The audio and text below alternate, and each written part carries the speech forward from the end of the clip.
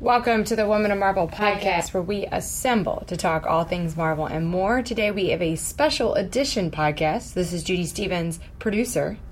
I'm Emily Shaw, assistant editor. And I'm Sana Amanat, director of content development and editor, which I'm putting on my editor hat right now to introduce Kelly Sue DeConnick. Obviously, no stranger to those of you. She's a writer of Captain Marvel, and really one of, I would say, the most eminent lady writers that we have at Marvel. So we want to give a warm welcome to Kelly Sue, and also it's going to be a very sad goodbye because we just officially announced that it's Kelly Sue's last run on Captain Marvel. So Kelly Sue, welcome. Thanks for coming. Hey, thank you, Emily and Sana and Judy and everyone else. And it's not going to be sad. We're not going to be sad. I know. It's very, very bittersweet, I would say. All right. But, it's been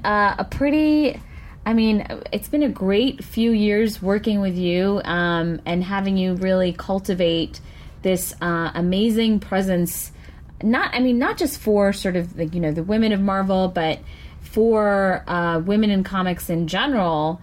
And, really I feel like it started with Captain Marvel and you and Steve Wacker talking about sort of reinventing Carol Danvers a little bit.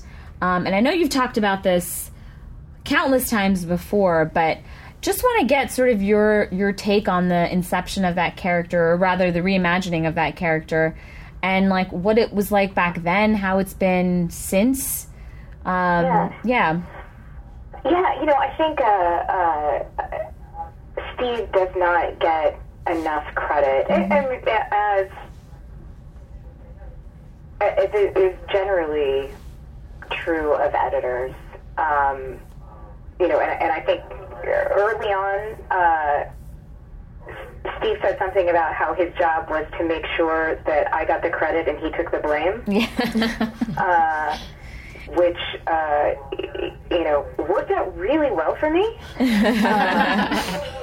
But I think that's one of the flaws in the coverage of our industry in general, is that the contributions of editorial are often overlooked. When I pitched on Captain Marvel, I pitched on Ms. Marvel. When I pitched on her in the Cockrum black swimsuit. Neither calling her Captain Marvel nor changing her costume were my initiatives. Those both came from Steve. I have told this story many, many times, but the pitch process took a very long time on this book, and when it did get approved, all of the conversations about making her Captain Marvel, I was not a part of, and so Steve's a funny guy, so he called me and said I would not be writing Ms. Marvel, and I was like, oh, okay. And he loves this imitation of him, and he said, because you're writing Captain Marvel, because it makes him sound like a game show host. He's sort of like a game show host. Yeah. And a Broadway singer. Yeah. Performer. Yeah. And then he followed up on email and said, as long as we're doing this, I think we should put her in pants. And I wrote back and said, I cannot tell if you are kidding. And then my contribution there was to fight to get McKelvey to do the redesign. So a lot of the credit, the entirety of the credit for the initiative, and a lot of the credit for all of the changes should really go to Steve. Yeah. who is a tremendous dude. Yeah, and remains a tremendous dude. I'm talking about him like he's dead. He's not dead. He's just in animation. That's how sort of like being dead, I think. He went to the West Coast. He's dead. He's dead to us. No, I talk. That's how I talk about him in the letters columns a lot, as in the past. Very much. He wonders before he moved on to Los Angeles. Yeah, I know. Which doesn't count. Which well, you know, that's the thing about, you know, a lot of these, you know, when you're pitching a project in general, it is very much, I think it's a really great, it's meant to be a collaboration between the editor and the writers. As much as an editor will, you know, might conceptualize certain things, it's very much up to the writer to be able to take that to the next level. I mean, Captain Marvel would not be, you know, who she is and the way that she's been divined and applauded and the way that you've championed that character. I mean, it wouldn't be without you, of course. Well, that's very kind. Yes, no, it's the truth. And you know, when I started working on the book as soon as right before issue 1 started, and to sort of see where we were and to see how it's transformed has been really remarkable. Just, you know, because I feel like simultaneously the industry changed, and our readership changed. And I guess what was the challenges that you felt when you're kind of putting down pen to paper once the pitch was greenlit and you're like, all right, now we're going to create something? What was sort of, you know, you have specific goals, you have, you know, overarching goals, and then you have smaller sort of, you know, smaller stories that you wanted to be able to tell. But what was your first initial thought process of? Well, what remains the key to Carol for me is I grew up on Air Force bases, and I think sometimes there is a tendency, particularly with women, because we do not have a lot of popular culture archetypes of military women, to think that if someone is military, then they have to be a by-the-books, stick-up-their-butt, no-fun nag, really. Right. I don't mean to suggest that that's how my predecessors wrote her, because that is, in fact, not the case. But I think that is where our shorthand for her is that she's a military woman, and that can become that can become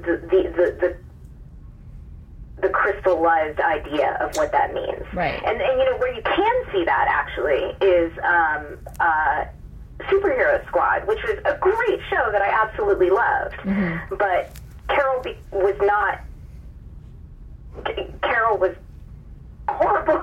Like a horrible, no fun, preachy kind of character on that show, which was great for comedy value. But if you're going to have that character leading a solo title, she's got to be somebody you can cheer for. Right. And the thing is that what the crux of my pitch was, and the subline on the pitch was, it's Carol Danvers as Chuck Yeager. So you can be military, and you can still be an iconoclast, you can still have swagger, you can still be a lot of fun. And, you know, and you can be a rule breaker, too, if your heart tells you it's the right thing to do, you know? One of my favorite characters, if not my favorite character in the Marvel Universe, is Captain America. Captain America won't obey an order that he believes is unjust, you know? Right. And that, I think, is... she has to be somebody you can cheer for. She has to be, like... she has to be that classic American pilot archetype that's like, you know, that all the guys that wanted to be the Mercury pilots, you know, they all had swagger, they all had bravado, they all had a sense of humor. She has to have that. Otherwise, she's no fun, you know, and nobody wants to cheer for her. And I think that is the thing that is at the heart of the character that makes all the difference. And, you know, sometimes when in the larger Marvel universe, we have to do things for bigger stories. So, you know, like Carol and Tony spent some time in the penalty box coming out of Civil War because, you know, they had some actions in that storyline that were indefensible. And made them very much not people you could cheer for. And that was good, and I think Civil War was one of the most important and sort of socially relevant storylines in the history of the company. And I understand why they played the roles that they did. But it does then make them very complicated figures to build a solo series around. Yeah, I mean, speaking of someone that you can cheer for, I think so much of what made Carol such a specific reimagining was the Carol Corps. And it's been so amazing how the Carol Corps has now been adopted into the actual pages of the comic book, which has been really cool and I'm sure very exciting for lots of people. And, you know, sort of extrapolating from what makes Carol special as this reimagined military but fun, not hard-ass version of herself. Like, what do you think specifically spoke to all of those fans who really kind of gathered together and created this whole grassroots movement in response to what you were writing? Well, I think, you know, I sort of divide superheroes into a few basic categories, and I know Marvel absolutely loves it when I mention the Distinguished Commendations characters on their podcast. But there is you know, there's the Superman category. That's the kind of, let's call it the Captain America category, actually. There you go. And stay on brand here. That is that unqualified good guy, you know? That they're very heart-up aspirational characters. And I think that Carol falls very squarely in that category. She's an unqualified, optimistic figure. She believes in, you know, what are classically American ideals, fighting for the little guy, that everyone should have a voice, that one person can make a difference.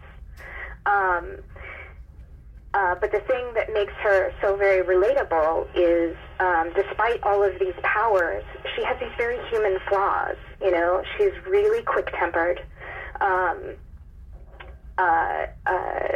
She's an adrenaline junkie.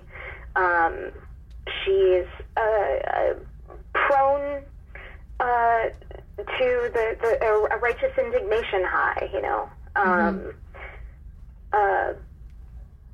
But she's also willing to be wrong. She's willing to recognize that she's made a mistake and own up to that and move on from it, which is maybe one of, in contemporary internet culture, one of the most amazing heroic qualities and very rare. And I think that sort of two-part recipe is what makes her so relatable, is that you know, or I think that is the key to the Carol Corps. The Carol Corps are a lovely, lovely group of people who are aspirational in their nature because of who they are drawn by and around, Right. And because they have permission to be aspirational because they are all as imperfect as we all are, as Carol is, if that makes sense. Yeah, absolutely. You know, and that's the thing also, just, you know, when people ask that question, you know, obviously the question that we all hate, which I just got again a couple of weeks ago, which is, how do you write a good, strong female character? And then you just want to shake the person. Yeah. But my pat answer is pretend they're people. Pretend they're human beings. What? Reach deep into your imagination and imagine.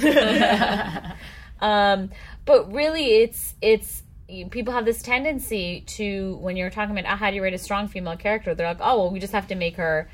Can I say bitchy, right? Or you know, why not? Why not? You said it. Go for it. We say it in our comics. And that's it. And that's how she's tough, is because she is snarky or does everything a particular way and doesn't care about how people react. And I think that's, when you're talking about the larger conversation of how to make, interesting and complex characters, period, it's very much about adding all of these layers that you talked about the fact that she is an adrenaline junkie, that she is quick-tempered, that she does love everyone that, is around her, the people that she sort of adopted as her family. Yeah. I think this is it is incredibly disheartening to me that no one ever, my husband is also a comic book writer, and he's never once been asked, how do you write a strong male character? Yeah. That's just never come up. He's also never been asked how he balances work and family. So that always dismays me. But the thing is, the key to writing any character is to know them. You have to have a sense of who they are, what they want, what is standing in their way, what are their insecurities. I think that this notion, I was talking to another person who asked me about writing Carol. And I gave a sense, pretty much the same spiel I just gave you, and said, if it's really difficult for you to come up with, if you're having trouble finding her voice in your head, just write her like Chuck Yeager, and don't worry about it, change the name. And the question that I got after that was, well, how am I then not just writing a man in drag? Oh my God. It utterly broke my heart, because there is this notion that as women we are somehow so different that there must be some key. Right. There's some there is a single expression of femininity, and this is how you write it. Right. And the thing is that there are as many expressions of femininity as there are women. Yeah, absolutely. And they will know that she is a woman because she's a woman. Right. Don't worry about it. Right. You don't have to write. She doesn't have to eat salads alone and laugh, or shoes in order to express her femininity. If she does, that's fine. I'm a little tired of it at this point, but I don't mean to condemn women who enjoy laughing alone at salads or yogurt, but. But that does not define feminine. Right. Nor does it. It bums me out that there are people who believe that we are so different from one another. Don't worry about writing the woman for, I don't go around thinking about how my parts feel, Right. That's particularly hurting me. But that's a different book. Right. Write about what she wants, write about what is important to her, know the individual woman that you are writing. After living with Carol in my head for 3 years, I don't know how many years it was, we opened this document in May of 2010, so 5 years if you're from start to finish. Mm-hmm. I have a sense of who she is, not some magic formula for writing, for checking strong female protagonist box. Mm-hmm. Mm-hmm. Yeah. And I also think, on the other end too, it's just because someone like, having swagger, being strong, being tough doesn't necessarily equate to masculinity. I think that's... Absolutely. And that's the sort of... Absolutely. Hallelujah. Sing it, my sister. Yeah. Oh, we're singing it. That's why we're all here. Yeah. But yeah, that's definitely the frustrating aspect of it, is that it's all sort of, and we've been talking about this in multiple different platforms in terms of, how you define certain types of people, how you define even sort of the certain adjectives, the concept of, even being witty. You kind of step outside the comics world and you think, oh, women can't be funny, and now that's all that's happening, is that some of the funniest comics around are women, in my opinion. But I think there's been an explosion in the last couple of years, and now it's sort of, I think it's no coincidence that's happening in multiple entertainment spheres. I mean, I have, it is, look, I get asked, why are you so angry? And the classic line, like, if you are not angry, you are not paying attention. Yeah. Things are absolutely getting better. Yeah. Progress is absolutely being made. Yeah. Nobody sit down. We are not done yet. Yeah, absolutely.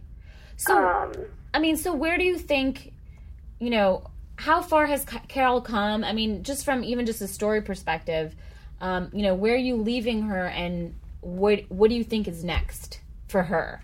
I mean, you're handing off the pen to some very capable writers, but this has been I don't know what you perceive Carol as, like your kid sister, your older sister, I don't know, another version of yourself. Like, I feel like you have a connectivity to her. Yeah. You know what? It is so funny. I have had a real professional remove from it, and a real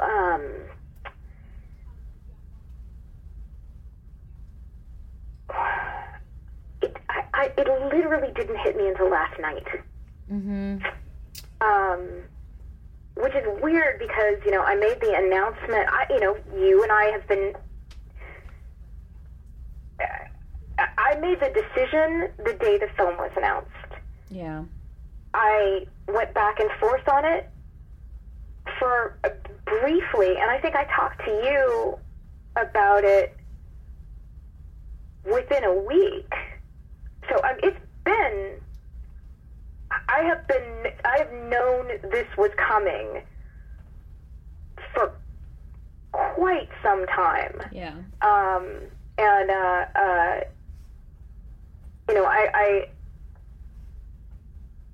I have I'm very lucky that my fan base and my fan base always sounds so weird. My readers, let's say my readers, are a really tremendous an expressive group of people, so cons can be very emotional for me.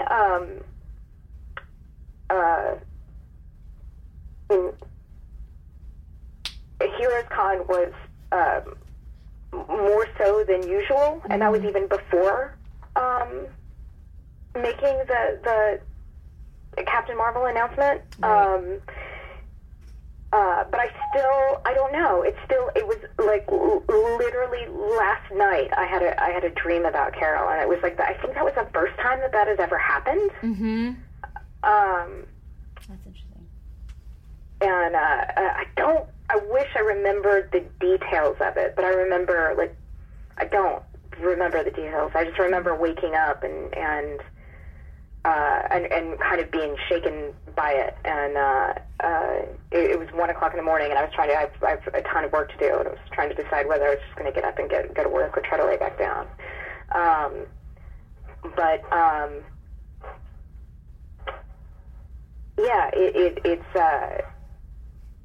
It is a strange experience. On the one hand, I know it in my core to be the right thing to do, and if I have I've lived with this woman's voice in my head for 5 years, and one of the things that is a Carol thing is this idea of like always moving on and never letting yourself become complacent. Mm-hmm. And I think I could get very comfortable writing Carol for the rest of my life. Yeah. And I don't think that brings. I don't think that serves either her or me.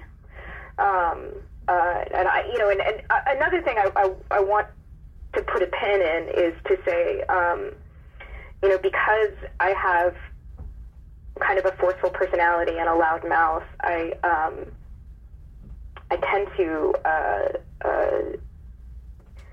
overshadow a lot of people who have really who've had important contributions. In we talked about Steve, but I also, I'm not the only one coming off the book. So is David Lopez, mm-hmm. who is also very attached to the character and has had a tremendous run.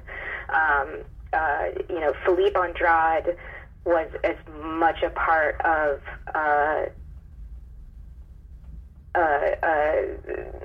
the incredible 2012 run that started with that issue 9. Yeah. That I'm so proud of, and Dexter Soy, who's the Carol that I see in my head will always be Dex's Carol, mm-hmm. Because he was the one that we solidified her together, and he found something in her that I hadn't. I had called for her to be dressed. I think I wanted her in a silk blouse and a pair of trousers at the T6, and he put her in jeans and a T-shirt with that incredibly cool Hollister belt buckle that someone has to manufacture because I need one. And that was like, as soon as I saw that, it's in issue 2, and as soon as I saw that, I was like, that's her. There she is, right there. That's Carol. I think that's one of the things that I would like to. First, I don't want my exit to overshadow the folks coming on who are going to do a tremendous job. So I'm trying. I want to thank everyone, and I want everyone to know in the core and at Marvel the level of my gratitude. But you can also, there is a way to take 19 bows and curtain calls and just shut up and get off the stage. I will say that as someone who is part of the Carol Corps, we want to thank you because, putting on that costume, I didn't realize in the beginning what the implications of what Carol would become and the community that has risen, and you are such an essential part of starting that community and giving that community life. And I think that everyone out there can say thank you and know that you created this amazing character, and, even with you not writing it, it'll still be there because you gave life to it. Yeah. Well, I am... That was really beautiful, Judy. Excited for what is to come, and I am also. Sana and I have talked about this.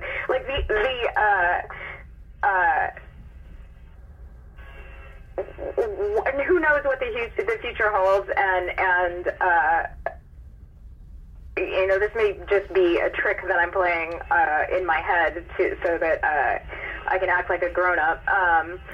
But I don't want to think this is going to be the last time I ever write Carol. I would like to think that someday maybe we'll hang out together again. Yeah.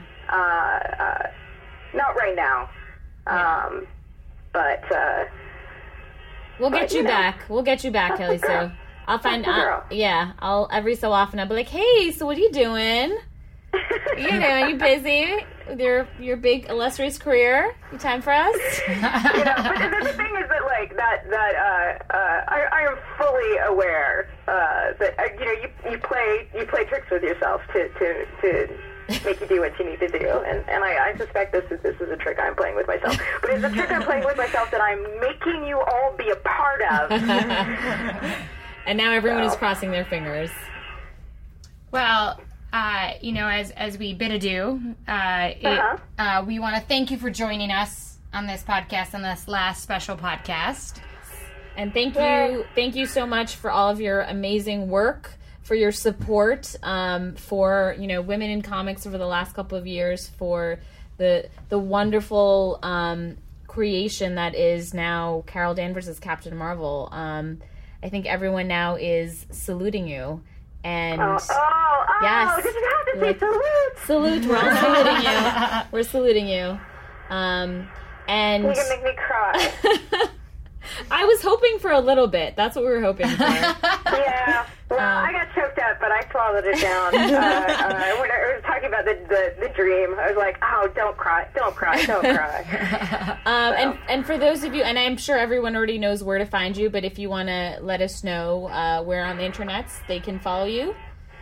Yeah, I am pretty easily reachable on Twitter at Kelly Sue, KELLYSUE. That is probably the easiest place to find me on the internet. Perfect. Okay. Yeah, we're gonna go and turn the recorders off and cry a little bit, everyone. As always, maybe we can drag Kelly Sue back to the podcast in the future as she continues to write. You guys don't get to stop being my friends, right? I love that sounded like a threat too. She's like, I know where you live. Okay. Right. We will, as always, if you guys have any questions, please email us at womenof@marvel.com. We're quickly gearing up for San Diego Comic-Con. We've got tons of things going. As always, tweet at us, hashtag #WomenOfMarvel @Marvel, and all that jazz. We will check you guys later. This is Marvel, your universe.